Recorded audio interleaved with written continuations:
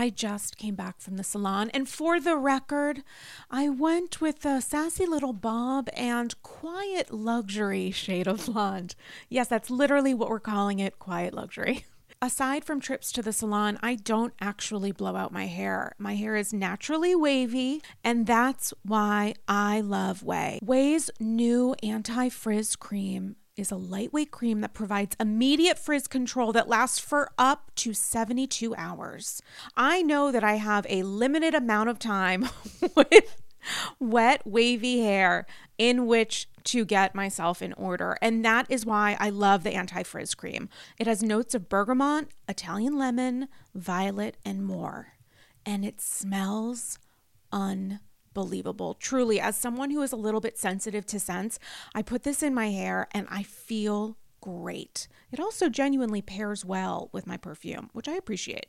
I don't blow out my hair because after years of color processing and attempting to make it straight, I know it looks better and stays healthier when I avoid blow drying, which is why I love the anti-frizz cream. I've used products, especially with wavy hair, where it feels heavy and looks kind of wet, and that's why I love Ouai's anti-frizz cream, because it enhances the natural waves in my hair. I still look like me, just a little elevated. And P.S., I am way obsessed with Ouai's other bestsellers.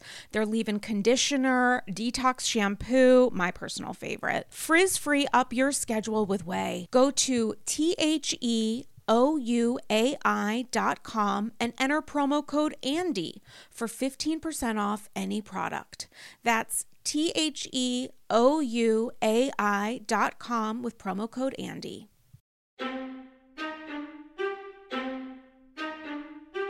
I'm not on Santa's naughty list, but I could be on yours. I might be a Jew, but I'm also a little ho ho ho.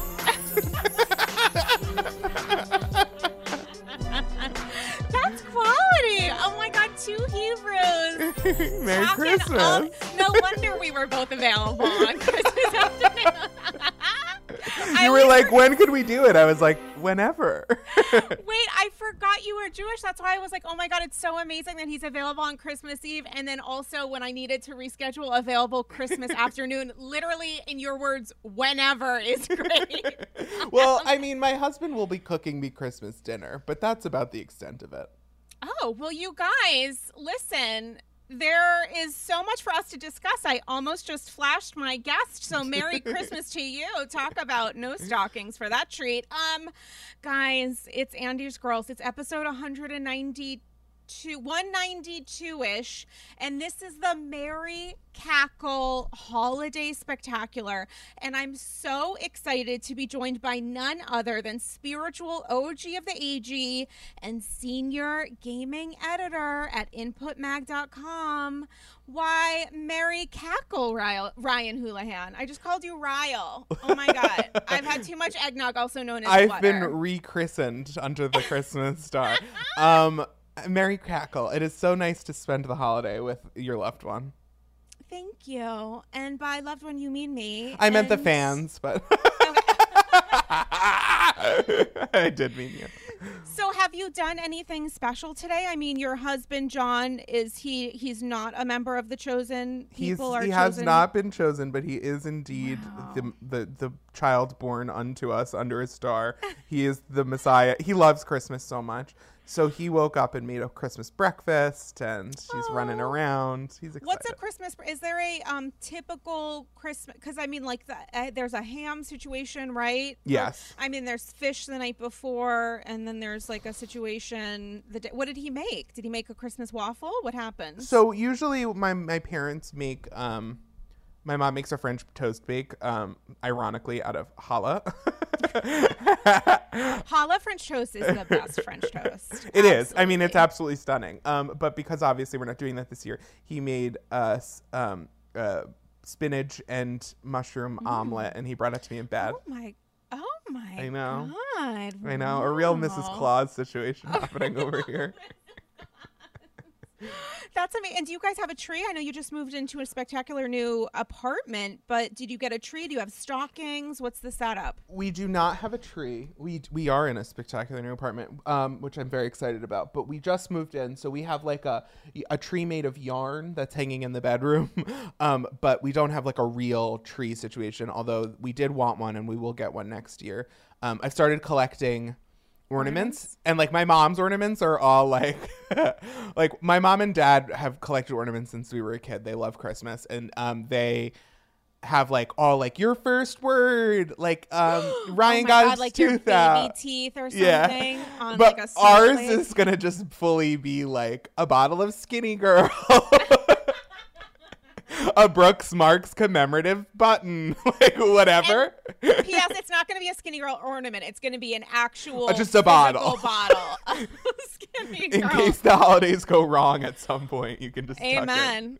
Wait, so you're Jewish. Your parents are. Do you have a Jewish mom and a non-practicing, non-Jewish parent? My parents' are religious affiliation got extremely Catholic after 9/11 because my dad thought that like if he prayed enough, like if he got real Jesus-y, the terrorists wouldn't come again. I don't know. And then wait a second, was he Jewish before? No. My dad's Irish Catholic. Oh, and I then, was like, because we also have, to my knowledge, God does do stuff for the Hebrews as well. I thought you meant he like converted. I was like, no. And then it ended up one of something. the priests at my childhood church that like they like threw themselves into was one of those like yeah like a Meryl Streep in Doubt situations. So then my dad was like, I like Christmas and I don't have to do anything else, and I was like, great.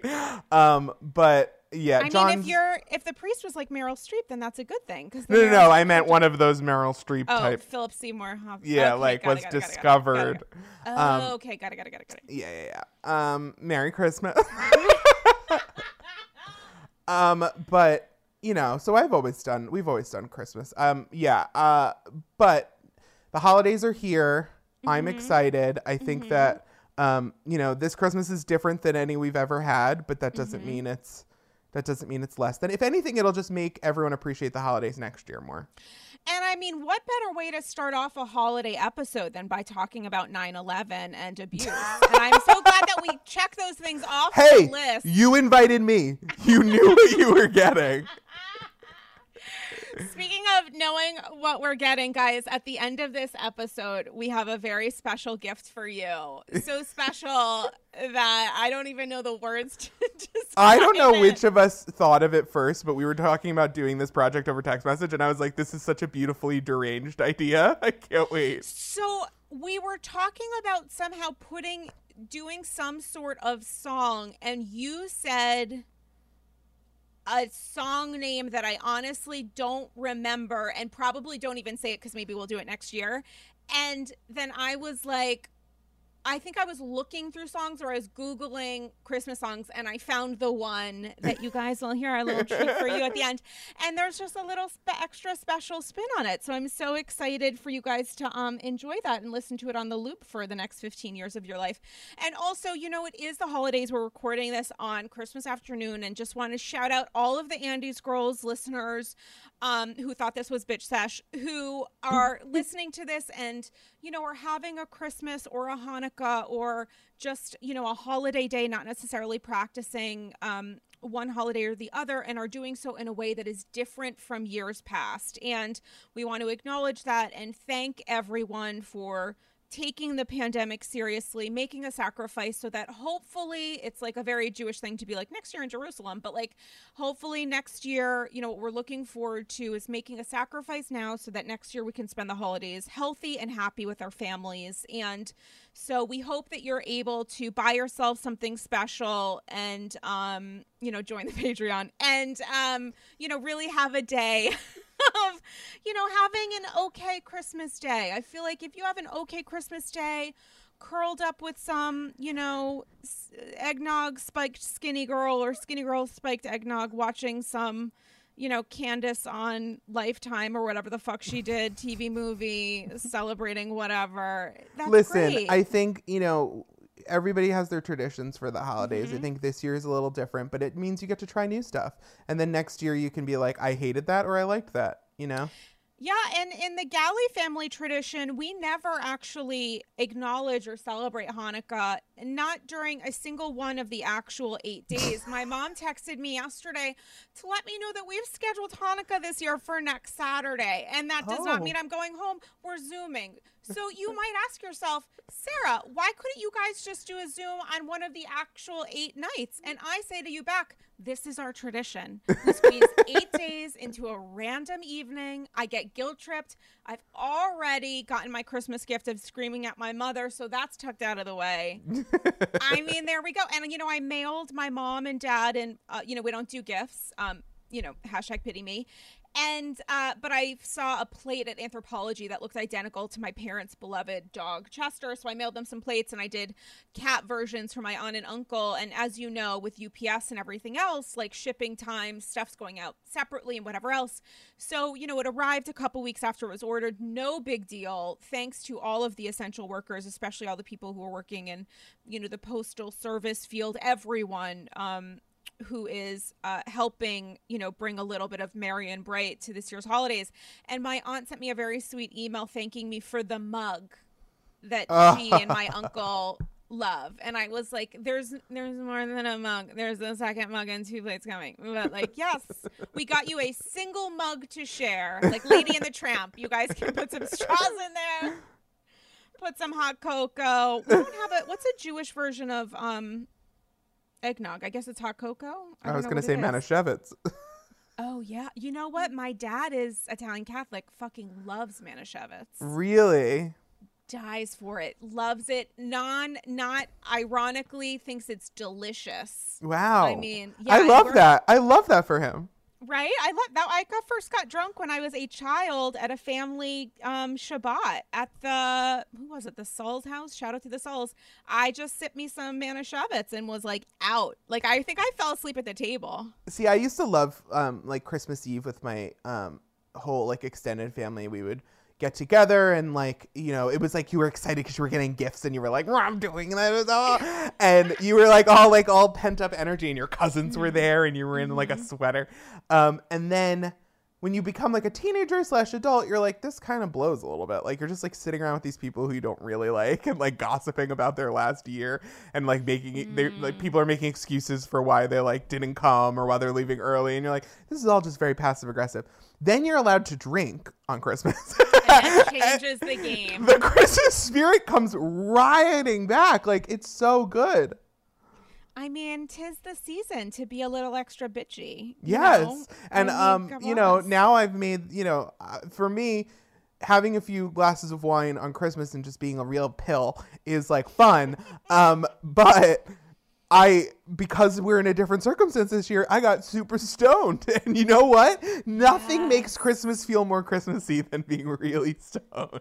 You gotta even it all out. Just a little, you know, Santa brought you a little greenery of your own. Who needs the tree? It comes in all different forms. I wish I was, you know, like we're thinking about New Year's, or at least I'm thinking about New Year's next week. And I have some exciting news on that front at the tail end of the episode. But, you know, I'm by myself. My roommate has been back home for a while.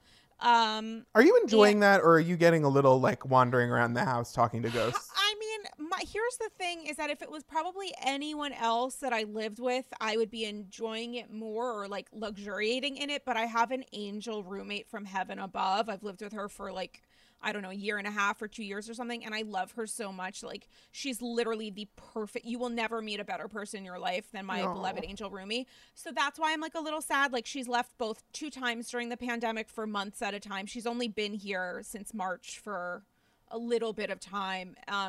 And so that, like, I've cried both times when she's left. I'm like, oh my God, but I'll see you soon. We'll be better. New York's not going to be as bad as it was in April, I promise. So that's like kind of a downer, but you know, it is also chill. I've lived in my apartment for 10 years, so I shuffle around, but that's also why when Archie Bador passed away suddenly, unexpectedly, it was I was like very emotional about it because it was like he was my fish son. I obviously loved him and adored him, but it was also like, he was the thing that I had here, so that when I was by myself for months at a time inside my apartment, you know, he was like my little guy that I would kiki with. And I do have to say, you know, you wrote a beautiful eulogy for Thank him. you. That's on my Instagram at Dame Galley. It was an honor. It was an honor to read it. It was an honor to show it to the world. And I do have to say, I went to Petco yesterday because I was making some returns from some purchases that I bought myself. The one of many beautiful things about being Jewish, of which there are many, is the fact that I don't have to buy anybody Christmas gifts. So I can spend money that I don't have to begin with on myself. So I've been buying a ton of shit that I then return because I have a 107% return rate. I'm a joy. And I was like walking back to my apartment and like, oh, you know what? I'm just going to stop by Petco. You know, because you were with me when I started the adoption process, even though it wasn't an adoption, I just paid for him outright. But I call it an adoption because it makes me feel better with Archie, that it took me a couple trips before I like found someone whose spirit I felt really connected to. So I assumed that was what was going to happen this time. And I just felt like I didn't want to rush into it. You were, I think, one of the people who was like, don't rush, which was totally smart. And I just felt yesterday like in the Christmas mood. I'm just going to stop into Petco, see what's going on. Went in, shout out to Peter at the Upper East Side Petco, total mensch, lovely guy. Went in and just fell in love with a rainbow beta. I knew you were ready to love again. I didn't know. You knew before I knew. I knew if you took a breath, you would be ready to love again. And I took a breath, and it turns out I was ready to love again. And I just saw him, and I was like, so even when I was like talking to Peter, and I told him my life story as I do everyone, and was like, you know, and I'm not sure Archie, blah, blah, blah. But while I was talking to him and there were so many fish, I was like, oh my God, my eyes like just totally gravitated toward this one fish. And so I do have a new member of my family. We are doing a bris on Instagram Monday morning at 11 a.m. I do have an invitation that I'm sending out on Instagram stories when this episode goes out. So look for that. I'm really excited for my little Hebrew rainbow Christmas king. And his name was selected by an Andy's Girls listener. It is perfection. It is a new beginning, new start. And he's just, you know, he's just wonderful. He's a delight. He's in my kitchen right now. He survived his first night in my apartment. Which his first night was Christmas Eve. Look at him. He's just the little gift. He's my little Christmas king. He's my little rainbow king. And, you know, of course, very calmly and no big deal, did a little announcement of his adoption by, superimposing him onto a video from The Lion King, because I always keep everything very chill. So, but he's a delight. So, and thank you to everybody for reaching out with your condolences about Archie Bador. Rest in peace. Archie Bador, rest in peace. He will live in our hearts and minds forever. But speaking of beautiful memories, this is the Mary Cackle episode of Andy's Girls. Are there any particular moments from Bravo, from Housewives, that happened during the holidays that stand out to you, where you're like, oh my God, this is that moment that I think about when I think of Housewives, when I think of the holidays? I mean, it has to be everything that happens in the Berkshires, especially that time that the cameras went off, but Bethany kept posting on Instagram her stories of them all being like super lit. Like Sonia was like unable to put words together, and I was like, they're not even filming this. That's how much footage they have. Wasn't Sonia on a pool table or yes, something? Don't you remember her stretched out on a pool table? You know, she's always going to get in the pool, but sometimes she gets confused. Yeah, castmates in the pool is what was happening at that moment. No, I think the Berkshires means Christmas to me. Also, every year now, John and I, it's part of our tradition, we fight over who gets credit for the tin soldier from FAO Schwartz. For the what? Remember the soldier for Brim? Of course. Oh my God. Poor Dorinda. First Giovanni, then the Nutcracker. I mean, it was just one thing after the other. Jesus Christ. Nutcracker, that's right. It wasn't a tin soldier, it was a nutcracker. Whatever. It was one of those gentlemen in a uniform serving our country by cracking something. And it was a nut, I believe. A walnut. Have you ever used a nutcracker to crack a walnut? I have never actually used one to crack a walnut. I have a few, but they're Halloween nutcrackers. My mom just has this silver one. Now I'm remembering this. We used to crack walnuts. I don't remember why. Maybe over the holidays. Delicious. Annoying as a child. I wasn't like my favorite thing, but I liked it. I like any food that with an activity. Right? Don't That comes with like a project. I love that. That counts as Fondue. cardio. That's strength training. I have to say, justice for sprinkle cookies. I think a stale, I'm dead serious, a stale sprinkle cookie or some sort of frosted cookie, justice for sprinkle cookies, the absolute best cookies. I am half Italian. I couldn't tell you what a pignoli cookie. I'm such a bad Italian. Holy shit. I couldn't tell you what it is, and I've seen photos of it, but I do have to say, sprinkle cookies, that is like an iconic moment for myself in thinking of all things Housewives, although the runner-up also from our favorite tree hugger, Teresa herself, is that moment when they were going through their legal stuff and had to show on camera that they weren't being financially irresponsible, and Joe gave Teresa socks. Like, was it socks or gloves? And that had come. I think they came on the tail end of when they had a beautiful dinner in their living room, but they were sitting on like cardboard boxes. They had like a candlelit dinner in cardboard boxes. Yeah, it was during that beautiful period when they had to telegraph financial responsibility or whatever they had to like do. And speaking of, when is that pardon coming from Trump? Like we've been doing one a night, right? Like he's got an advent calendar of horrible people to pardon. I feel like the Giudices or the Girardis, somebody's going to get a pardon.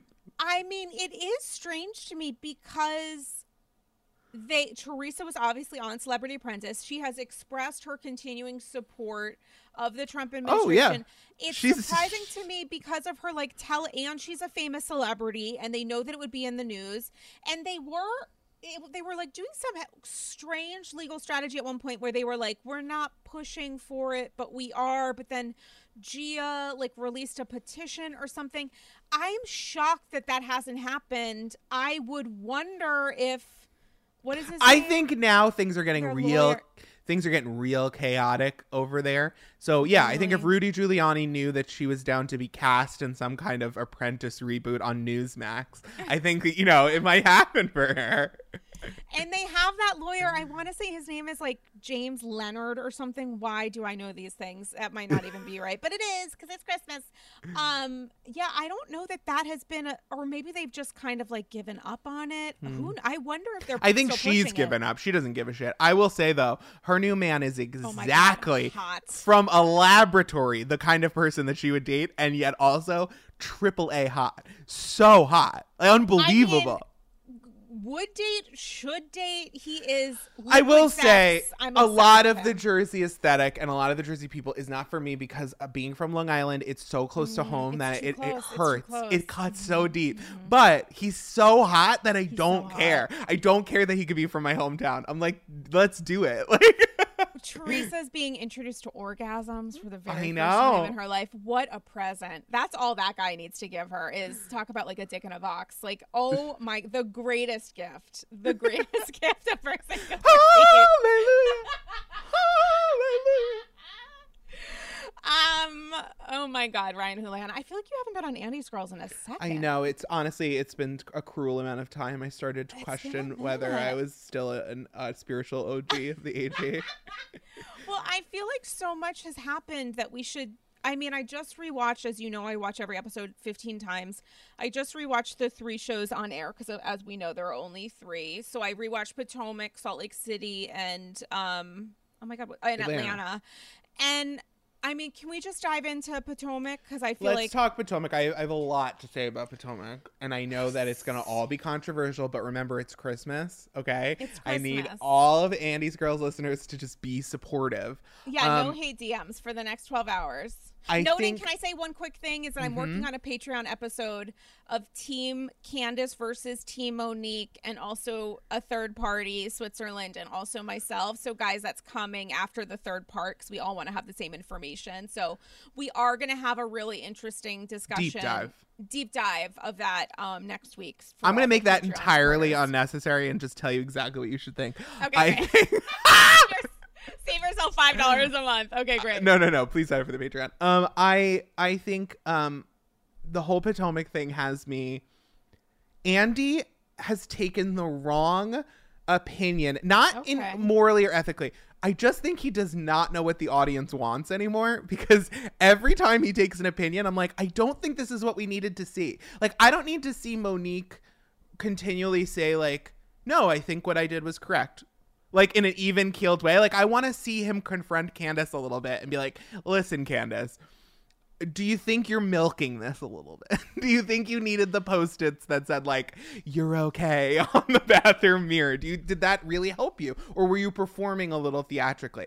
I like whether or not that's like the truth for her. I want the answer, but also like it makes for a better show. I think right now, like watching this reunion, I didn't feel like I got answers to that situation that I actually wanted. Mm-hmm. I got answers in the Giselle stuff. Thank God she had collated pages. But I feel like I wanted Andy to say to Monique, like, you know, hey, Monique, do you understand that what you did didn't necessarily cross the line until you went after her again, when you said you had no remorse and you said you'd do it again? Like that kind of stuff, like, you know, that's a tough question that I think I actually would have wanted like a little bit more of an answer to than just like what he asked. And also the whole Candace thing, like, why didn't he ask her, like, what if you had sent a new mother to prison? Like, would that have been good? Would you have been happy? Like, you know, it's tough. And like, I look at both of them and I think like there's so much more in common between the two of them than what separates them. Like they're both very spoiled. They're both feel entitled to like always get their way. They're both basically willing to do whatever it takes to like body the other one and show that they're like the alpha dog. And they're both so annoying. And I just feel like none of that was properly addressed. I felt like what we really got was like a rehash of what had already happened on Twitter. And I don't really sign up to watch these shows to hear about like, you tweeted that I was a concubine. Like, I don't really care. Like, if it's not on the show, what does it mean? Like, you know what I mean? Okay, I totally hear you. I'm not saying who's right or wrong, because right, I do believe. I believe in my heart of hearts that they're both wrong. Monique should never have laid a hand on anybody, but I also think multiple people have laid hands on people on Bravo and never got the like, Bravo doesn't condone violence. It's like Bravo certainly monetizes violence. They might not condone it, but we've seen it multiple times. But I also think like Candace, but she shouldn't have never done that. But I also think Candace, you didn't have to try to sue her like for actual court time. Like that all to me was like, okay, that was over the top. That was an over the top response. Also, the worst person in all of this, can we just say, Ashley Darby did not need to insert herself in any of this. Mm-hmm. I mean, you don't agree with anything. I don't agree with anything that you're saying. Okay, so just to push back a little bit, Merry Christmas, is to say, from my perspective, I don't know that Candace, if she's being performative in any way, I don't know that she is aware of that. I truly think that she has been traumatized by this, and I choose to believe her. No, I really do. I do believe. And I take serious issue with her, but my thing is like not about this, not about the fact that she may truly still be exhibiting trauma, and her reaction to that, noting the childhood she had and her relationship with her mom as an adult, where she has a really complicated relationship, even to the idea of like any kind of mental health thing, because her mom used it as a weapon against her. And so she might her emotions might be exacerbated for strategic reasons. But in this context, I really honestly truly think that she was truly emotionally harmed by this physical altercation. I think it very deeply upset her. I do think it very deeply upset her. I do think that she obviously has, you know, it is scary and upsetting when you're at work and a coworker like visit. Like, of course that's scary. I do think though, when we're a few months down the line and she's bending the napkin to create a tiny thing to like dop up a tear that doesn't exist, and she says like, when you taped with her being on the show, like I was like, all right, let's all take a breath. Like, I have been in trauma. I get it. Like, you cannot want to be around her. You can never trust her again. There's stuff you have to deal with. I just do not believe you burst into perfectly camera ready tears where you're folding your napkin, and that the trauma happens to take the form of Monique shouldn't film with you. Like, that just seems, to me, it seems very like, and it doesn't seem like she's doing any of the like work you would do. Like, if she was really going, and I hate being this person because I'm not usually the person to say this, but if she was like going to therapy and like a psychiatrist, I just feel like the response wouldn't be like, okay, what you need to do is definitely be on this reality show and like cry as much as possible. But like, it just doesn't seem like this is the right way to emotionally process what happened. Like, it doesn't seem like she's having productive. But what's the right way to emotionally process something? I think to say, like, to vocalize what's happening with you and emotionally how you reacted in a like mature adult processed words. That's not Candace. She's never been that person. Then why maybe would being assaulted make her a better person than she was before? I'm not saying it would. I'm saying I think that if this was as long a term emotional project for her as she, like, if she really thinks that a perfect response to this incident is someone going to jail, that's the only like thing that will bring her peace and solace. It's right. Like, to me, it's like, I don't believe that that's true. And I believe if that was the case, you wouldn't be so willing to like tape with her and like go into the nitty gritty. And like, to me, if I was really traumatized because somebody like attacked me and I thought they might attack me again, I probably wouldn't be like, I'm going to tape with them. And She didn't. She didn't. She went to the reunion. Because she was fulfilling the terms of her contract. I guess. But other people have not done the reunion. But who hasn't done the reunion because of physical assault? I mean, there is not like a one-to-one. There's not a one-to-one comparison. But I do think multiple people on these shows. And also, I mean, frankly, if we're going to get into the like play-by-play of it, I think Monique did something wrong. Absolutely. But I also think Candace like super wanted it to go there and kept pushing her. And the both of them, listen, was Candace going to touch her? No. But I do think she was in her face like, they were playing a game of chicken, and obviously Monique went way too far and is an asshole, and obviously nobody's condoning what she did, especially when she turned around and kept doing it and like chased her down. But I do think like it takes two to tango, and they very purposely, she was screaming in her face. I do think Monique felt like she touched her. Obviously that wasn't her, that was someone else's hand, but that was Giselle's hand, I think. But I do think like, you know, if you're getting in a situation where you're screaming with each other in each other's face multiple times about how you're going to beat each other up, and one girl grabs your hair, like, I'm not saying she should have done it. I'm saying it's not that traumatic. You knew what you were getting yourself into. You knew the kind of stakes you were building towards. To me, Candace strikes me as like a whiner who is making way more. She's making dinner out of this, and she's enjoying being traumatized a little bit. She's enjoying the like performance of this. With all. I'm sorry, and I generally, I am not the person. I am not the person. I am not the person who genuinely says stuff like this, and I feel really bad saying it right now. But I do believe there's a part of Candace that is enjoying this and that is performative, and it's so irritating to me because it just feels disingenuous and it feels manipulative. I do think though, the stuff with Ashley Darby's husband Michael and her husband, that to me, if anything, felt more immediate and more like oh, Michael Darby is not like Monique where like he grabbed her hair and was like screaming.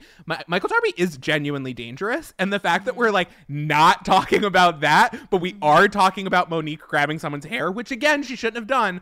It's just like, there is a much bigger fish to fry in the room. And Ashley is reinserting herself in this situation where she truly does not need to be after multiple times mucking around with these women and causing them like, I do actually believe like causing them like problems that are long-term issues. I love Ashley and I want her to stay on the show because obviously she's great drama. But like, there are two people in this situation that are super toxic, and I don't really think it's Monique or Candace. I think both of them are doing things in this situation that I don't agree with, but I really think like we all need to come together and unite against Michael Darby, and like that has to be the first order of business, guys.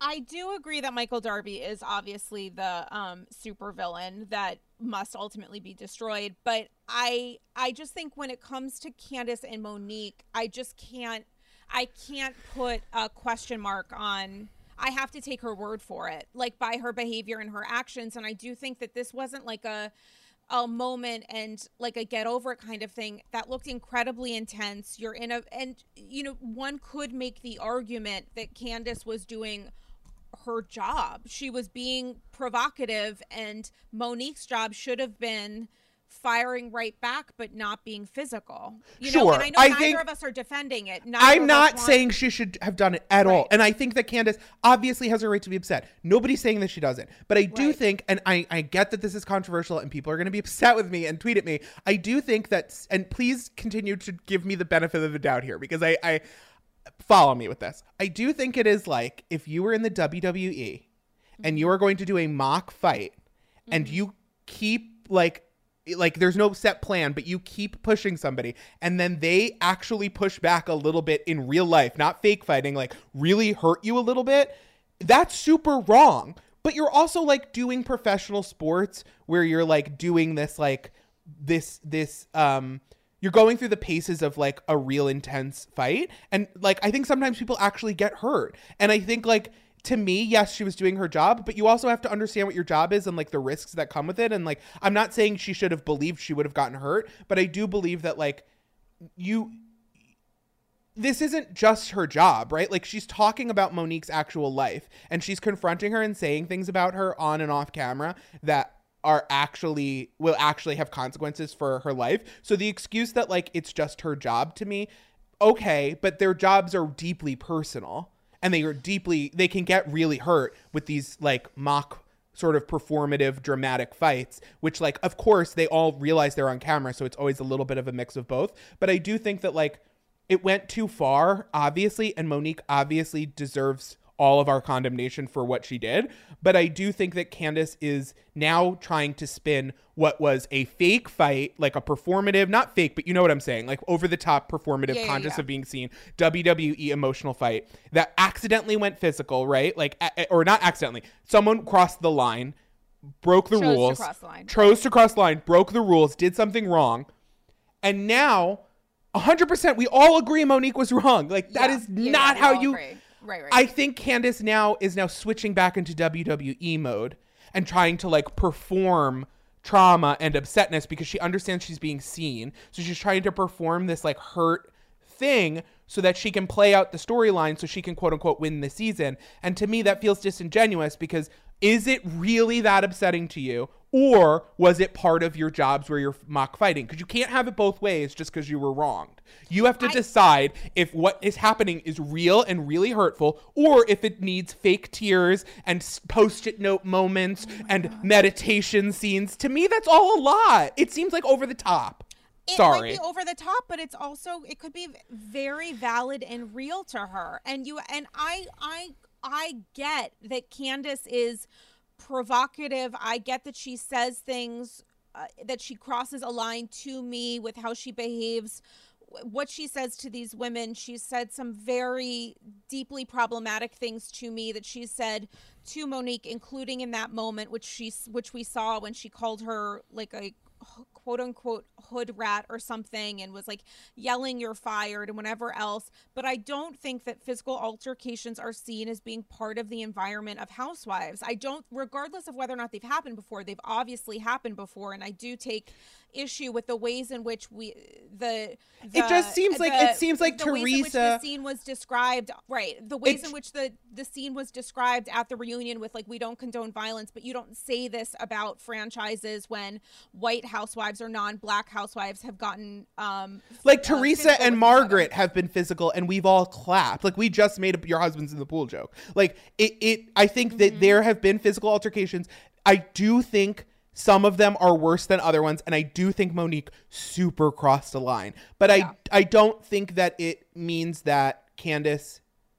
I don't think it means that Candace is 100% in the right in everything she does going forward. Neither do I. I'm someone who blocked Candace. I've had interactions with Candace that led to me blocking her because she was so vile and abusive. And my thing is... Monique, as we know, obviously crossed the line. The problem for me with all of this is that Monique has never actually directly apologized to her, and the ways in which she was talking about the altercation. That's true. She was discussing being grateful and thankful that the other women weren't harmed, but is in no way acknowledging Candace's harm. You're right. So how on earth is Candace supposed to react to this stuff if the person who was physically violent with her isn't even acknowledging the physical violence that took place? Adding on to that, Candace is looking for accountability from Monique, that Monique, for whatever reason, because she's in self-protective mode, because she's refusing to give that to Candace because she dislikes her that much. She's refusing to even acknowledge the pain. Candace seems very invested in people taking accountability for their behavior, except for her own, which does involve her behavior in real life because it has become a part of the show. Her calling Ashley a concubine, her calling Ashley a roach, her using homophobic language, her doing fat and body shaming and wishing for someone's death, which she has done more than once. It is difficult for me to look at this person and say, you are looking for accountability because of something terrible that happened against you, but you are not using that same perspective when looking at the ways in which you need to be accountable and learn from your behavior on the show and in real life. You can't have it both ways. So for me, I'm 100% team nobody. As Mixing with Monty says, I'm team the table, because like at the end of the day, these are two women who are refusing to see each other's pain or acknowledge their role in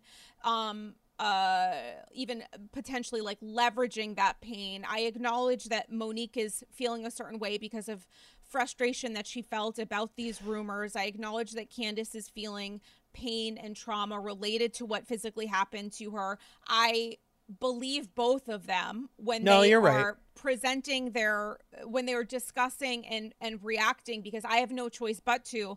I do think there is that missing element, which is like, Monique, it is unacceptable to me that she never responded to Candace, noting that in those other moments where other housewives were cross that line of being physical, I don't remember how many of them apologized. So why we're demanding that of Monique and not of these other women, there's obviously a dynamic here that is unfair, I would say, to Potomac. But putting that aside, it is problematic for me. I do accept Candace and believe her in the ways and manner in which she reflects someone who has been truly traumatized. I do believe that even if this happened a full calendar year after this took place, I 100% believe her that her guttural instinct was to lose it, because she still feels that way. Because, by the way, her pain has never been acknowledged by the person who crossed that line in the moment. That can make you even more expressive in how you're communicating your trauma than you would ordinarily. And I also believe you talking me through this makes me see how she got to acting the way that she's acting, which I don't agree with, but she did get there because she's trying to make it more overt, more apparent, so she can just get an apology. Because she feels like she really needs it. Like, it doesn't necessarily even need to be strategic. No. I just mean, well, it can be both, right? Like, it can be like, I'm trying to tell you how deep the pain is going. And so I have to do the act of telling you. Oh, I hear what you're saying, 100%. And I will say, from the beginning of this, I was totally like, I have been from the beginning. I think the worst thing about all of this, regardless, and you just pointed this out to me and I didn't say this, the worst, most unforgivable thing in all of this is not saying, I'm sorry, I did something wrong. Like, that's the bare minimum. She doesn't even acknowledge that it happened. Monique is not even acknowledging that it happened, and that is a problem. And Candace wouldn't have got, as she has said on the show, and I am someone who has literally blocked Candace because she has said vile and abusive things. I mean, she's got her own issues. The strength that it is taking me, but this is, whatever. I just have to like call it as we all see Housewives differently. We all have different reactions to it. That's why I love the Housewives so much. And I don't want to take away from how you feel in any way, but just to share my perspective, it is challenging the idea. It is challenging to me that Candace said, like, I want the gravest possible consequence of this. That is nonsense to me. However, that happened because she was never given an apology or even an admission that this took place. And I say that noting that when Monique says, I was triggered because of the way her hands were in our face, and everyone's looking sort of dumbstruck at that idea, which I don't think anyone is lying. I think they don't remember it. It all happened so quickly. And the kind of edit we were shown on part 2, I hadn't seen before. And Monique was right that the things that she said happened, but it doesn't take away from the actual reaction to the triggers. So I acknowledge that what Monique was saying is real, happened, felt real to her. It doesn't excuse how she crossed the line. And the problem with me with what Monique is saying on the show is that she is continuing to try to excuse her behavior, which I can understand even if I disagree with it, but she's not following up with and I harmed this person and that was wrong. You don't even need to apologize to her, noting your relationship and the fact that she pressed charges at this point, because whatever. I mean, that's not up to me. That's more a thing with Candace and Monique directly, but you do need to acknowledge that this actually took place and that you harmed someone. Like, if you can't say I'm sorry, you at least have to acknowledge, and that's where she loses everyone. Well, I would say the tragedy of people. The tragedy of all of this is that both of them have, I mean, this is true of them in other contexts of the show, but both of them have such wonderful attributes that they let they let so much shit get in the way. And I really believe that they could be great friends if they could work this shit out, and if Monique Ashley said that in an interview this week. Yeah. I think if Monique could take accountability, and also if Candace, I think the stuff with Candace's mom, and this is where I have the most empathy for Candace by far. And I really identify with this. The stuff that happened with her mom means she cannot hear other people. So she has to reiterate until she gets a big reaction, because she does not accept small reactions or first reactions. She needs, like, if she says, thank you, and someone says, of course, she's like, no, thank you so much. And they're like, you're welcome. And she's like, thank you. You know what I mean? Like, I feel like she her really needs needs. She's not used to having her feelings believed. Yes, 100%. And she's not used to believing other people's feelings, because her mom has gaslit her and said things that are obviously not true, or asked her to do things that she obviously doesn't need to. You know what I mean? Like, her mom is the kind of person who would say, like, I've been happy for you this whole time. I would never say anything mean about you, but obviously wasn't and was saying mean things. Do you know what I mean? Like, her mom says one thing and acts another way. And I think she expects other women to do that, or other people to do that to her. And so it's very, she comes off to me like a teenager a lot, and it gets in the way of the parts of her that are so wonderful. And I think that that's true of a lot of housewives. It's like a real study in, like, the complexities of personalities, and also just, like, it's like the whole Bethany thing of, like, there are things about Bethany that are my favorite of any housewife that's ever existed. She's also just, like, a horrible person who's very annoying.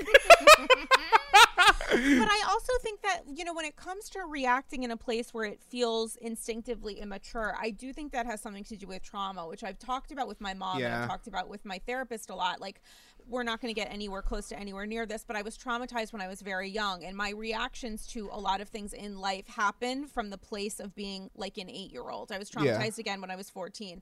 My reactions to things happen in some ways. I get very, very reactive and very, very responsive, and it's like a guttural instinct. And I think with Candace, whatever happened to her when she was younger, whether it's like an amalgam of stuff or a specific situation, resulted in her responding to things in a way where her guttural instinct is to be that same child or that same young adult, or maybe it's happening over and over again and you just stay with this because you don't know how to respond otherwise, from a way where you're just kind of like responding back really, really quickly. The major problem for me with Candace is, regardless of whether or not you were traumatized, and it does appear very evident that she was relating to her mom, relating to other situations, including potentially this one, it does not give you a permission slip to traumatize others. And that is what I struggle with when it comes to people on Team Candace and Candace herself. She seems to think that because terrible things have happened to her, and I acknowledge those terrible things, the ways in which this altercation was discussed online, the ways in which Monique's army seemed to weaponize yeah, and super fuck media. that. Super fuck anybody playing any team of a housewife where they hop on the bandwagon of harassing. At the end of the day, this is a television show, and literally we can discuss it here and have our feelings in this safe space about the show. You don't actively say that it's no, you do not bring it into someone's regular right. And so what I'm trying to say so is awful. Candace has truly been, victimized and harmed, and yet her way of responding to that is to harm others. I've experienced that personally, and I was someone who didn't actually come for her and was really upset. And I'm sure I might have talked to you about it the night it happened. I lost my mind, but I was very, very upset at the ways in which she decided to weaponize someone's deep, dark stuff against themselves because she decided she was the victim of her own behavior, and that's unfair. You cannot but it's a pattern with her. I've never seen someone have a winning hand on this show, the winningest hand. You were 100% right.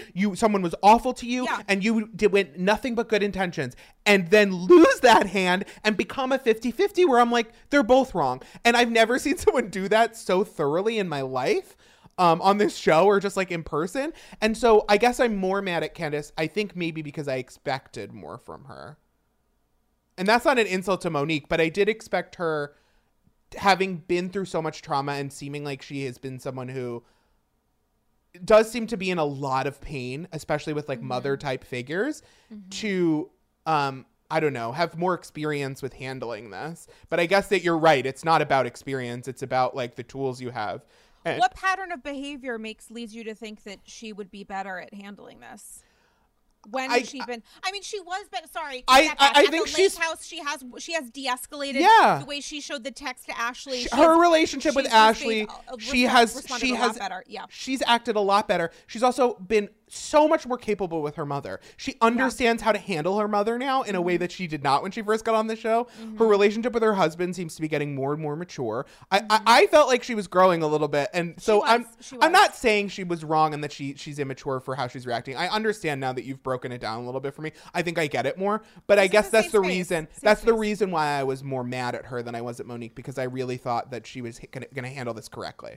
And of course she didn't. They're housewives, but yeah. I mean, she is her own worst enemy at the end of the day. The ways in which she behaves, Andy, when we talk about the focus of this reunion, it was interesting to me that he was you're a disaster on Twitter. She says, thank you or you're welcome or whatever else. And that was it. I was surprised that there wasn't more talking about this, because I think it's actually a larger issue and one that hasn't really been discussed. But I had a lot of questions. Monique brought that adorable binder. I got this reaction from some AGs who were I totally disagree with what you said in the last episode, which of course I respect. My thing is I get why Monique was doing this. I don't think it was as great as what Phaedra, rest in peace, has done with Kenya and reunions. I will say, seeing Giselle be taken apart piece by piece, bit by bit on camera, I just destroyed. I'm not saying that should happen to anyone, but it couldn't have happened to a more deserving person on camera right now. I totally get that, but I do also think if you have a literal binder and you've written tabs of everyone, including your allies, which is an interesting choice, and you're saying at a certain point, Giselle was talking about my baby Chase on a confessional, and Andy says in response, that didn't happen, essentially, or it would have been seen on TV. Where is the receipt for that accusation? Because that is so much more important to this argument than how many women Jamal has fucked, because that's a very long list. And P.S., we already know that information.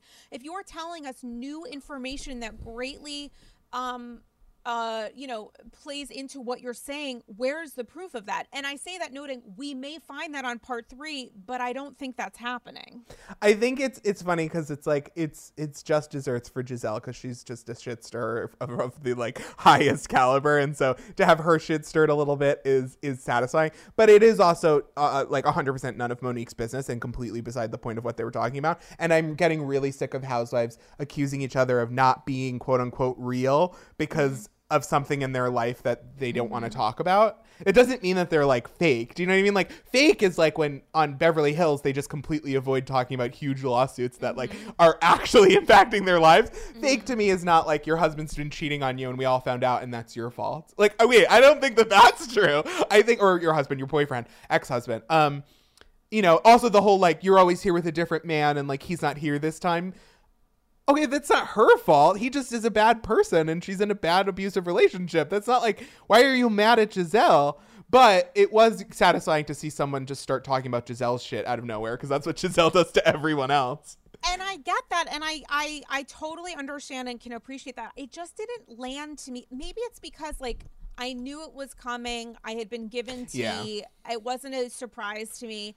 I just kind of felt like, and also, I think it could have landed. People found it delicious, and I have the right to say it didn't. I totally understand it. I get it. I understand why it's happening.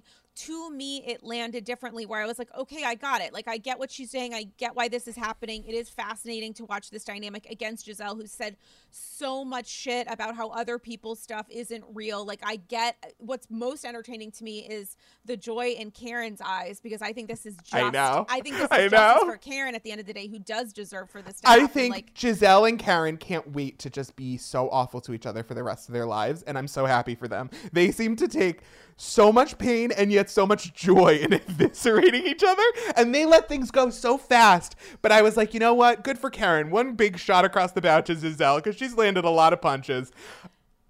And these women are also like the Giselle and Karen example. Like they also, I don't know what's going to happen after this reunion, which has been Darksville, like super dark. So dark. I mean, so like, dark, but like I need more light. Like it's just it's just really dark shit. Like.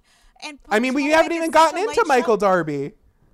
And I don't know that we will. We won't have time. We don't have time. Ashley, just to say, what Ashley is doing for the second season in a row is such victim blaming that for someone herself last season to say that she has endured, sexual trauma, to say to someone they appeared, I don't believe by their behavior that they should be upset about not giving consent and being groped at their workplace where they know that this could be on camera, and then having the person who did the groping deny the existence of what happened.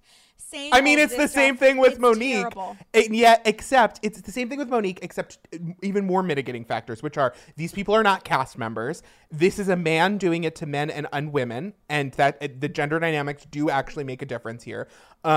And it's a repeated pattern that has happened with multiple people, cast members, non-cast members, sex workers. And it's very apparent and very clear that this is not a one-off situation that flew off the handle and we can all learn a lesson. And yet the reaction Monique is doing, which is to like deny, obfuscate, whatever, which is wrong, is a little bit less. It's a little bit less horrifying because this is a one-time thing. With Michael Darby and Ashley Darby, they are continuing. They have quadrupled down on this strategy of being like, what are you talking about? Michael never touched any. Like, what?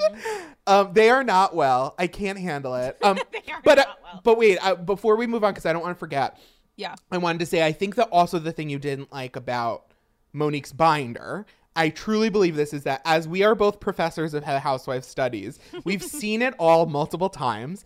And I think similar to Jen Shah, it seemed a little studied. It was like Monique was like, what worked for Kenya? Oh, props? I'm going to have props. And that to me is, it's like, did you need the binder? Would the receipts just have been enough? Like, could you have just said the receipts? Because I feel like the binder thing for me was like sort of like Candace's tissue, where I'm like, okay, we don't need to gild the lily and swan around the reunion stage. Let's like take a moment and think about what we're saying. And I don't know, it seemed a little studied. And I think sometimes with housewives lately, modern housewives, they need to be careful that they aren't becoming like derivative of the other shows. I think like the whole Jen Shah phenomena, not to switch franchises, although maybe we should, is that with her, I'm just like, everything you're doing, it's like a cover band. It's like she's playing the hits from every Housewives season ever. I mean, with Monique, it's not, to me, the issue isn't that she's bringing a binder, although I do question why she had tabs for Ashley and Karen. And if I was either of those two people, I would be asking myself. Or the tab for herself. It's like, what? Like, don't pretend. Come on. I was fine with the idea of bringing a binder. It just. But you already know that information. You don't need it written down. Right. Well, I was okay with that. Like, I think if you're going to have a moment, have the moment. It just didn't land for me the way it did for other people, acknowledging that I 100% could be in the minority on that. When it comes to Jen Shah, I always thought that Jen was being super extra and super performative, but then I really focused on Heather's reactions to this stuff, and it doesn't appear, based on how Heather has characterized this behavior, to be out of the norm for Jen prior to Housewives filming. I do think she has added layers and fake staff and like this other stuff and the shoes in the snow and everything else.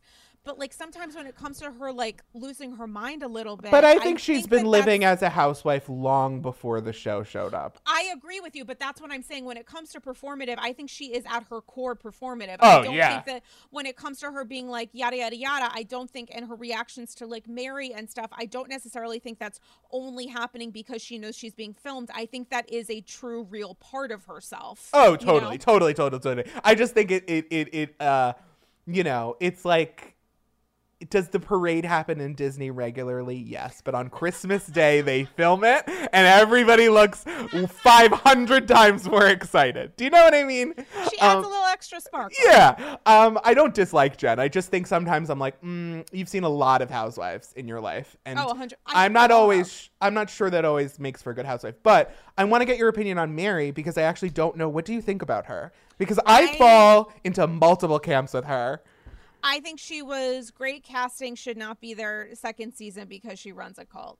Yeah. Yeah, I think at the end of the day, coming from like people who have lost their lives because she has told them, you're going to hell and you don't like Jesus unless you mortgage your home to me. Like there's audio recordings of her saying, I only got so-and-so number of birthday greetings. You guys are not being good enough believers. Like that is I think wild. she grew up super traumatized, super fucked up. I think she was abused. I think like it's bad. Like whatever happened and is happening with her is really bad.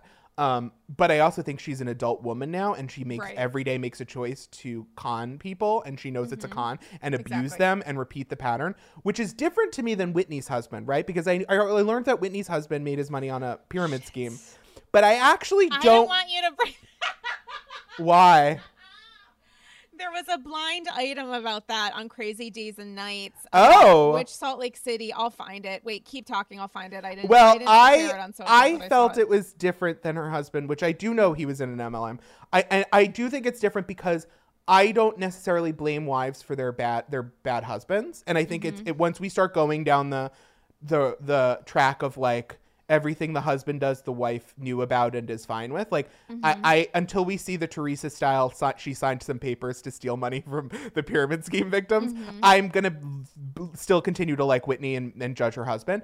But whereas Mary is the face and brand and number one abuser of the cult she and her husband run, so it's like a different circumstance for me to judge Mary. Although I will say, very confusing to have a racist black housewife. I don't know where I fall on her comments. Obviously, they're all horrible, like comments that she shouldn't ever repeat, and that they're just awful. But also, it just seems to be some internalized hate that I want to see her get well. She gives me vibes of like Katie Rost or like Kim Richards, where like there's a lot of moral up and down gray areas here, but I also think like you need to get off of this show and really like reform some stuff in yourself and about your past and like your psychology. Like I've never seen someone on camera who had so much going on.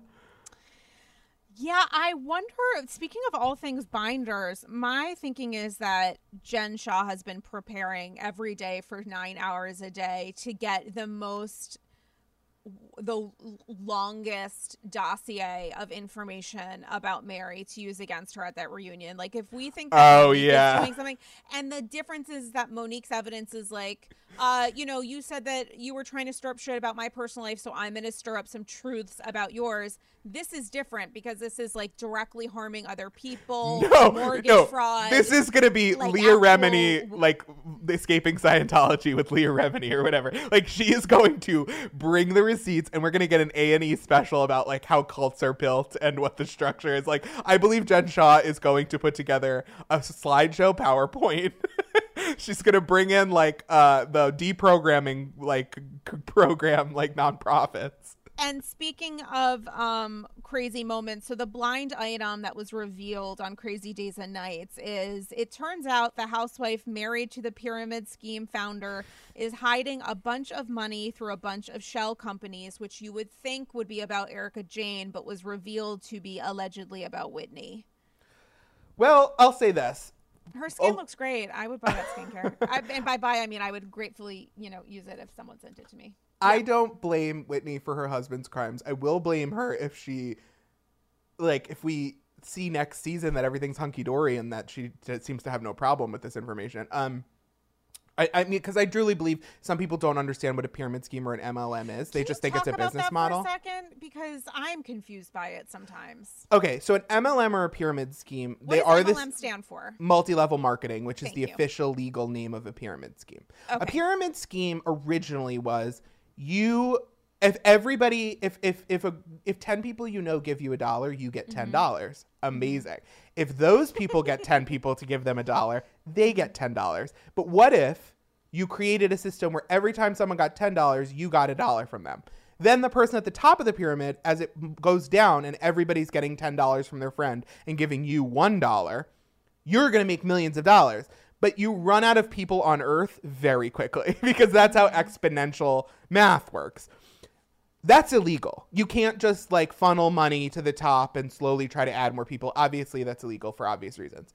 A multi-level marketing scheme is the exact same thing, but you sell products, right? So everybody becomes like Mary Kay, an owner of their own quote unquote business where they have to buy the product and then push the product. But really the main way that anyone makes money on these schemes, selling the products, you might make a couple bucks, but most people aren't going to be buying those products. And if the products were really good, they'd be sold in Walmart, but they're not being sold in Walmart. Why aren't they being sold in Walmart? Because they're not good products. The main way you make money is to sign other people up to sell, and they buy a bunch of product from you to sell.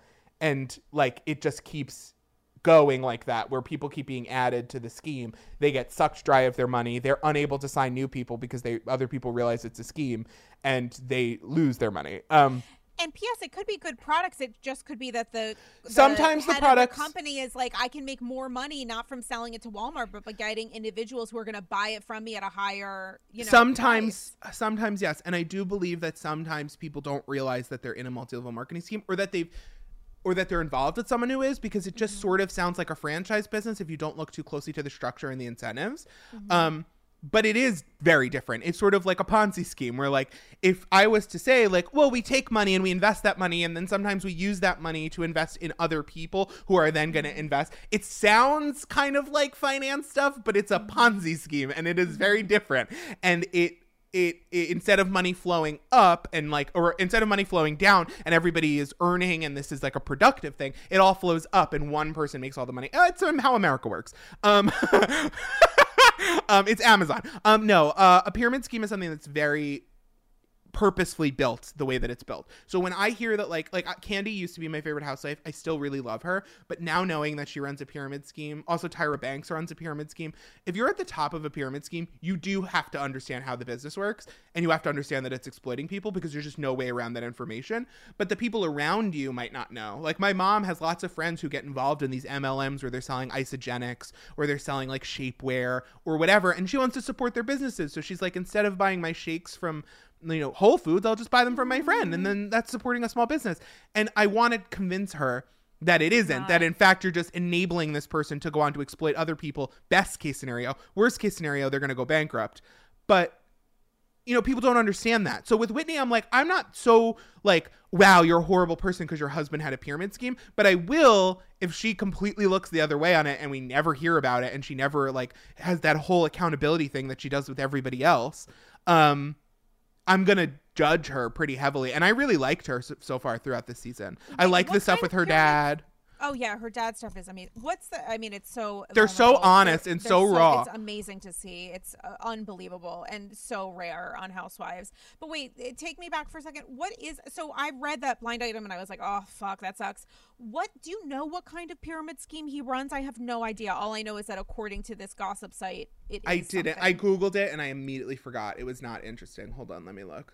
Because like, how do we know that it's a pyramid? How do you know something is a pyramid scheme versus like a genuine? The way that you know something is a pyramid scheme is if the emphasis is on recruiting new people, and if the best way of making money is to recruit new people, because they're called your downline. So that if you recruit people and they start selling and they recruit people, you get a cut of their recruiting, and it just becomes exponentially more. If that's the way the business is structured, you're in a pyramid scheme, because if it's shaped like a triangle, it's a pyramid. Justin Rose, his pyramid scheme. Yeah, LifeVantage. It was the subject in 2018 of a class action lawsuit alleging the company is an illegal pyramid scheme. He, along with other executives at the company, was named in this suit.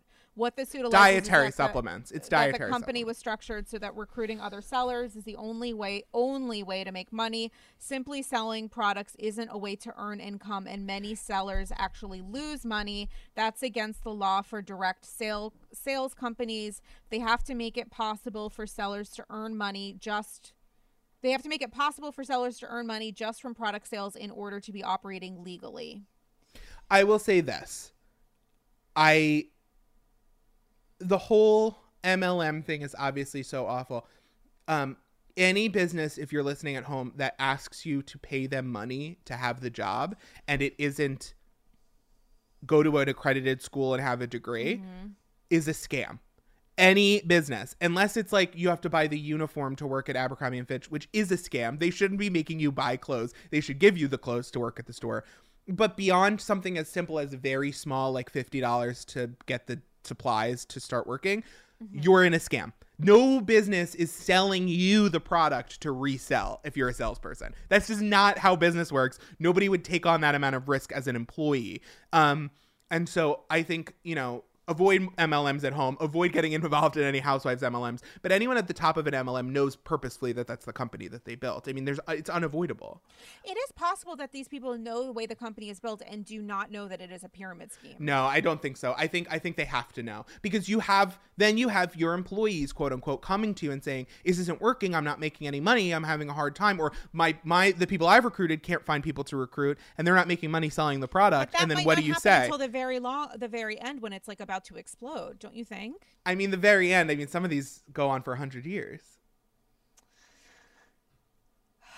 I think he's probably a horrible person, but and what's funny is MLMs and cults generally go together. Like NXIVM worked as an MLM but was also a cult. Scientology works as an MLM but is also a cult.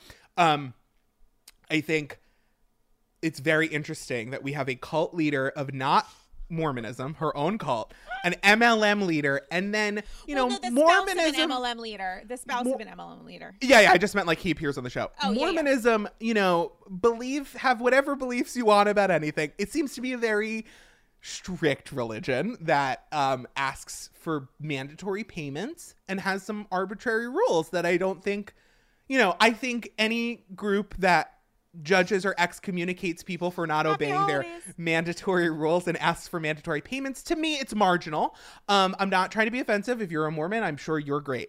But it's just interesting to me that these systematic organizations that control people's personalities and personal lives and finances seem to all be happening in one franchise, in one city. And all of this to say, Heather Gay, I know that you have this split custody situation and it's so hard, but babe, if you want to move to Brooklyn or to Chicago, I will find a place to set you up. You need to get out of Salt Lake City. Heather, you deserve LA. You deserve New York. You deserve Chicago. Baby, you deserve Miami. Get the fuck out of Salt Lake City. Like, those people, that whole culture to me, sorry if you live there, it looks beautiful and I would love to come on a vacation at the like Shah Chalet, but it just seems like a bad environment for her. She says stuff like, she said this week, anyone who gets a divorce is marked as a failure. And I was like, no, wait, no, like, come to other places. In New York, being divorced just means you're over 30. Like, it's not a big deal. Like, she just seems to have internalized these systems of control from multiple aspects of her life. And I just want her to break free because she's such a seemingly nice, genuine, well-meaning, good mom person. And yet she says stuff that I'm like, we have to deprogram you. We have to do the like. I think she's deprogramming herself. In real time, yeah, I would say. I mean, I have to tell you, Salt Lake City to me looks, I mean, you're not wrong about, the dark underbelly, but like, it also just looks amazing. I mean, like, and if she's happy, I don't know that she's happy there, but I think she's trying to make it work. She's trying to make it work as best she can. That's where her family is. That's where her kids are. But if she wants to blink a few times just to send me a message, I'll come get her. Oh, man. Rough, tough stuff. Can we talk about Atlanta for a second? Yes. I'm really enjoying it so far. I think I might be in the smaller circle of people, maybe. I don't hate it. I would say I don't think NeNe is 100% wrong in her accusations of racism against Bravo. I do think she's like weaponizing it. But I will say the ratings, whether or not you think she has a point, the ratings for Atlanta are like down and not. Yeah, but that could be COVID. I don't think that's NeNe's absence. I think that could be COVID. I think that could just be a lot of just stuff happening in time. I don't think I think it's going to bounce back, when they don't have to be dealing with a global pandemic where one of the largest storylines is a woman trying to figure out how not to be judged for throwing a wedding for 250 people when she knows she shouldn't, like. No, I'm not saying NeNe is the cause of the ratings collapse, but I will say, because that's what she's saying. I think ratings can be a result of the sort of the atmosphere you build and the business that you build. And I do think some of the things she says are happening behind the scenes seem probably pretty true to me. I do think that there is a way that Bravo treats Black housewives, and probably this carries over into contract negotiations, which should be dragged into public. Like, I would love to see the comparisons of what Black housewives have made versus white housewives, because I can guarantee you Bethany and Kyle make way more than NeNe, and NeNe's show was higher rated, the one that she was quote unquote center. I don't know that NeNe made less. I think NeNe was one of the highest paid housewives. No, I'm saying I would like to see, and I would guess. Okay. I would guess that it's probably there's some pay discrimination going on because it happens in every industry, right? But I would say I would like to know and see. In the way the same thing happened with Monique. People didn't believe Monique, but at the end of the day, I want to see the hard numbers. And when we did see the hard numbers, Monique had made some points. Like, she's an Oscar winner, and Amy Schumer was getting more than her. It's kind of an interesting thing to know. Meant Monique Samuels. I was so confused. Oh God, no! I meant like, Monique, the like real Monique. Like, no, we're talking Charm School Monique. Right. When it comes to like the pay stuff, absolutely would like to see the numbers for housewives. I'm actually, to be honest, more interested in the numbers for the people who are working on production for these shows. So what's the producer making for Atlanta versus one for Orange County? That's true. Like that would be really interesting to me. And also, how is the network working with many of these housewives? They worked with Candy and Portia on, the Race in America specials. I'm curious about any internal changes, that are being made, because that's not being discussed publicly. Bravo has been one of the least open. It's the networks. Kelly Dodd Jax thing where it's like, why is one of these people fired and the other isn't? I'm not saying either should be. I'm not the judge and jury. I'm saying I don't really like either of them. I think they're both kind of racist, and I'm just like, why? It seems like a black box of like morality, where it's sort of like the Bravo does not condone violence disclaimer on Potomac. It's like, but can you explain to me why you were saying this on this show, but and you said it on Atlanta, but you didn't say it when it came to Jersey or when it came to Beverly Hills? Or it's just Atlanta to me.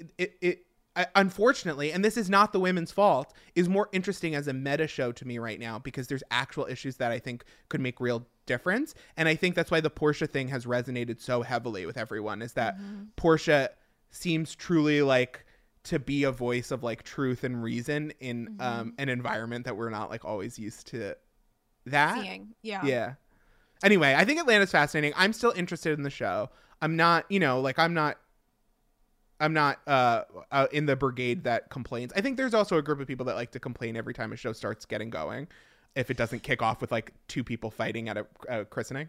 Totally. And oh my God. Ugh. And that was probably the most.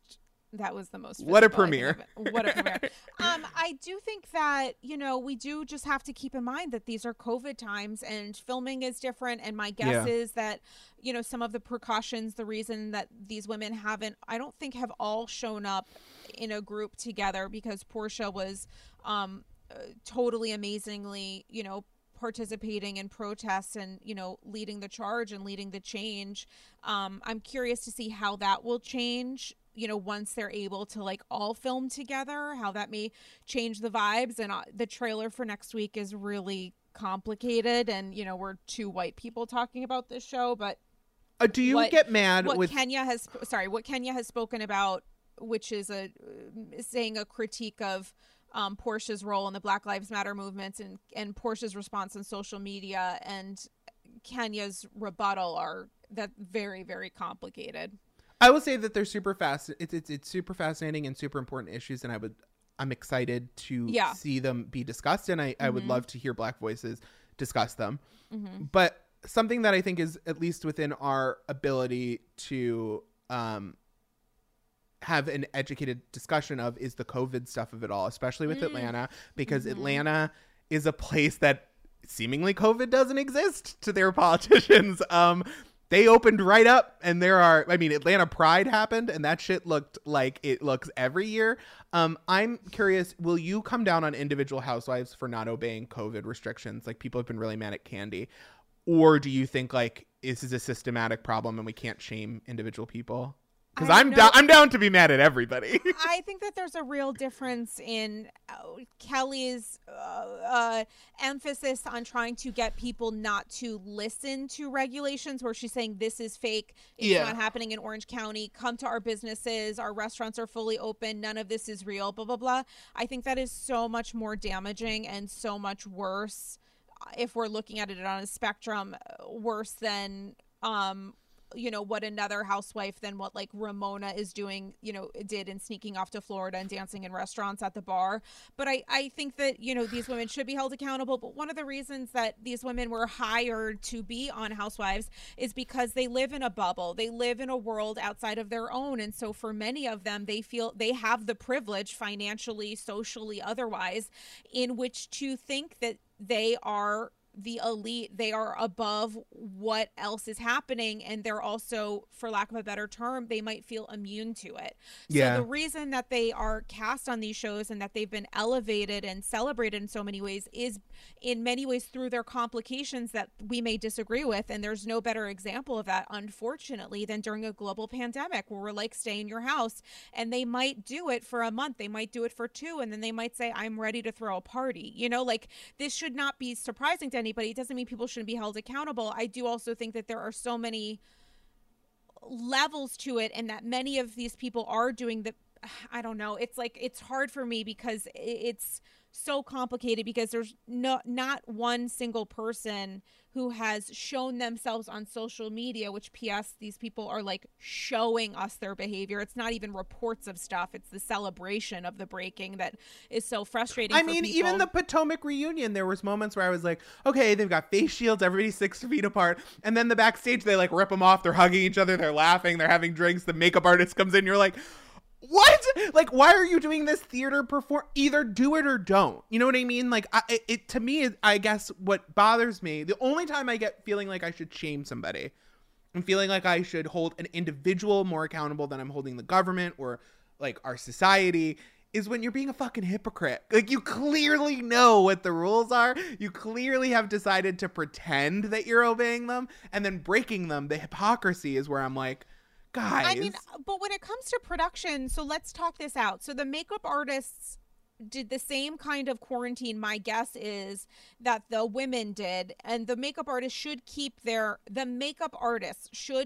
masks on, their face shields on, whatever other production needs to happen. When Andy is interacting with these people in their dressing rooms, when he's talking to T'Challa, he should have a face shield on if he's doing it and a mask on. If the women aren't, or the men, because they're about to be on camera, that is something that you can't control, to me. I mean, like, it's just, why are all their seats 6 feet apart if you've tested all of them? Just tell us at the beginning that they've all been tested and they've all quarantined and we did this purposely. Because there's room for, because you can get tested 10 minutes ago and fucking touch, you know, like. So it all just seems you have to do the best that you can. I think the 6 feet makes sense. I mean, like, they need to be doing the best that they can. When people slip, they slip, and it sucks. And it sucks if it's shown on camera. I don't know. I feel like I'm defending everybody I shouldn't today, and I don't know why. But no.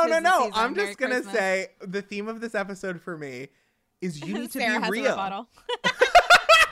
You need to be real, okay? I need you to be real with me because we're real here, okay? I don't want to see, like, it just feels like you're not being real. You need to own it.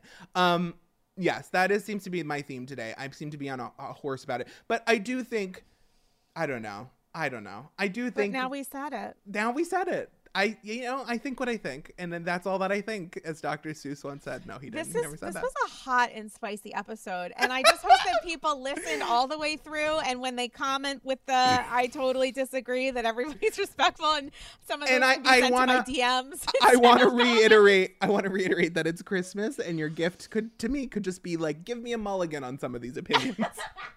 Maybe you just let me be wrong if you disagree. Well, listen, I know that even in the last couple weeks, some of my responses to some stuff during the Potomac reunion, I'm like, I feel a certain way, and this is how I feel. And then 48 hours later, I hear a different perspective, and I want to normalize the idea that when we hear new information,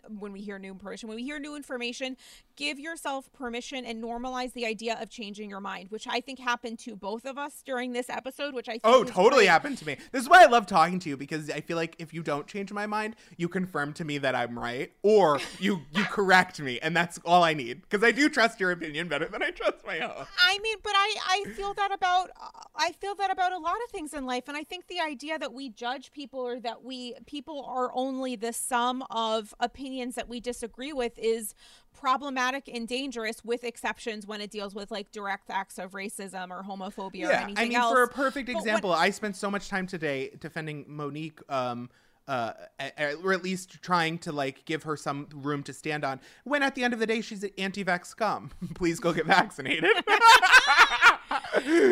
Shout out to my mother who got Moderna. Yeah, I do think that we need to give ourselves room and space to change our minds. And I do have to say that, you know, I heard from a lot of people, all of whom had very differing ideas and opinions, all of whom wanted me to know directly that, like, I think you're wrong because of X, and then other person would be like, I think you're wrong because of Y, and then person would be like, I agree with you because of Z, which is diametrically opposed to what I was saying.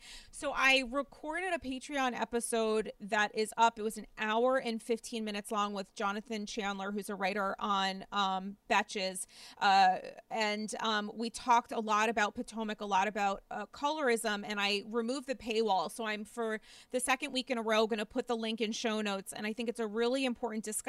And it's something where I myself was very firm in my opinion, told people I was firm in my opinion. And once I, heard more and really thought about it more, my perspective changed, and I was able to have more of a nuanced conversation than I would have, immediately after, like part one of Potomac, I would say. And those are, like, the moments that I think that we should embrace and acknowledge, because the whole point, I hope, of Andy's Girls is talking about our own lives and perspectives while discussing and unpacking the behavior of these women that we love, to talk about. And so when we change our minds and our perspectives, or when we're able to have engaged conversation that's not directly trying to, like, harm or hurt someone, that is the sweet spot for me. And so I'm so appreciative for the people who do slide into my DMs, who I can have these kinds of dialogues with all of the AGs, where you add that layer of nuance, because I think it helps me become better when it comes to having these conversations. So this holiday episode, listen, I mean, I came into this season believing Brooks Marks would be the icon and savior of Bravo. And at the end of the day, I was wrong. And I can admit when I was wrong, and he's an annoying little twerp. He needs to stop having people run and jog behind him in his matching tracksuits. And just to counter that, I know a lot of people dislike him. I find him really, I love watching him on, again, like counterpoint. I don't even mean, I'm not even kidding. doing this to fuck with you. I like actually find him like he's like 19. I'm just joking. I can think he's a little twerp. I also think he's entertaining. I support all gay people in creative fields. But you know, he's a little fucking twerp. He's like Scrappy Doo. I don't hate Scrappy Doo. He's a puppy. But get off my show. Ryan Houlihan just lobbing one additional little ball of coal on the way out at the end of the episode. So guys, listen. This is why I haven't been on in a long time. It's gonna be a little bit of a rest after this. Just kidding. Okay, guys, a couple important pieces of fun, sassy AG info. The Andy's Girls Holiday OG of the AG Zoom Kiki is going to be on Sunday, December 27th, this Sunday, December 27th at 7 p.m. Eastern. Register RSVP for that by signing up or leveling up to OG of the AG level on Patreon. I'm so excited to do a Zoom Kiki with the OGs of the AGs. It's going to be so much fun. Doing a little theme of Mary, she. So you can wear sparkles, you can wear sass, or you can wear sweats and have that shine come from the inside. So that's going to be amazing. Next week's episode is a special ep unpacking a lot of fun stuff in Bravo this year, so I'm really excited for you guys to hear that. I'm doing a New Year's Eve Instagram live with Ryan Bailey from So Bad It's Good with Ryan Bailey, so look for our social media for more timing and more information. My Instagram at Dame Galley. And now we have to premiere this thing that we talked about at the beginning of the episode, which is a very fun version of Santa Baby, known by Eartha Kitt, with the lyrics changed to Andy Baby. This is our new Andy's Girls, Bravoholics, Darlene Love style twist on a Christmas classic. And you can find the lyrics on my Instagram at Dame Galley. If you tag me in a video of you singing all or part of this, I will throw some entry to that Zoom Kiki your way as thanks. So I'll send you a nude. Right, I'll send you a nude after you consent. After you give, because that's the lesson that we've learned from Michael Darby. Absolutely not. He's not going to do it, but he's going to gossipofthecity.com. He's going to love it. We would happily swipe right on your interpretation of this holiday classic called Andy Baby. Ryan Houlihan, before we pivot to that, tell the people how to follow you online and send you possibly theatrical DM replies to this week's episode and more. I'm at Ryan Houlihan on Twitter and Instagram, and you're an adult and you know how to find me. It's spelled like the restaurant. Yeah, if you're really mad about anything I said, remember that it's Christmas morning. I'm still in bed right now. Yes. I've had a lot of coffee. I was so stoned yesterday, and you're just going to be a giving person, and you're not going to scream at me. You're going to politely disagree. And I think that's the real spirit of Christmas as a Jew. That is the real spirit of Christmas. It's having polite these disagreement. Conversations. It's a polite disagreement. Absolutely. I couldn't agree with you more. And guys, I got so many satchels from you about Potomac. Holy shit. There are like literally 5 long form satchels that I want to discuss. So look for that on a Patreon episode soon. Patreon, the #1 way to support myself and Andy's Girls. Patreon.com/Andy's Girls. Guys, I'm so appreciative to you. I'm so appreciative for us to continue to have these conversations. My favorite thing in the world is to talk to someone who shares an opinion that I disagree with, because in many ways it informs my understanding and reaction of why I respond to things in a certain way. So I'm so appreciative to you, Ryan, for coming on for this very merry cackle episode of Andy's Girls. Guys, I hope you're staying safe and staying merry, and I probably won't talk to you unless you're on Patreon or Instagram, yada yada, until after New Year's. I'm so excited for you to hear the New Year's spectacular episode of AG next week. I hope everyone has a safe and healthy New Year's. I think 2020 has kicked our asses, and I think we are all cautiously optimistic for a better, stronger new year. What a high bar. And so I love all of you. Thank you for being Andy's Girls or for being a part of this journey, understanding that even when we have a difference of opinion, especially when we have a difference of opinion, that makes the conversation all the better. And guys, stay safe, stay cheery, and I'll see some of you on Sunday and the rest of you on Instagram Live on New Year's night. And here we are, guys, the world premiere of Andy Baby, written by yours truly and performed by myself and my dear friend and unbelievable vocalist Dylan Hafer. Here is Andy Baby. Happy holidays, guys.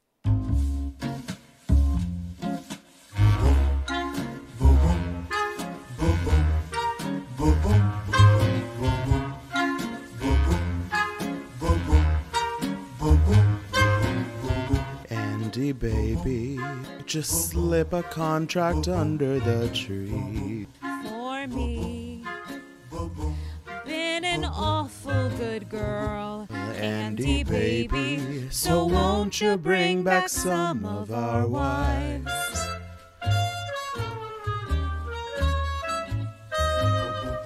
Andy baby, hexagonal ice is ready to go. Dubro, please mute Gretchen's DMs. Andy baby, so won't you bring back some of our wives?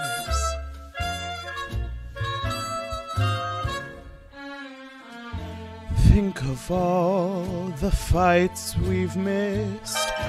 Think of Eddie's endless abs at Cut Fitness.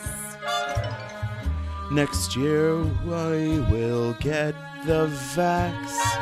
And P.S. this has nothing to do with Jax.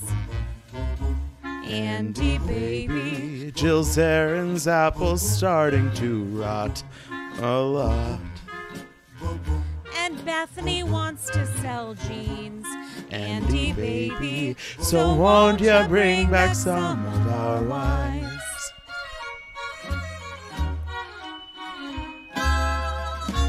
Andy honey, one little thing I really need, the deed to Hey Mama's Berkshire's AC.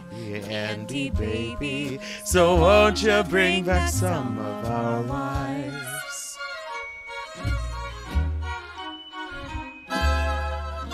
Andy cutie, I miss the brownstones, Queen Caroline. Sublime. And Claudia reading Nini. Andy cutie, so won't you bring back some of our wives?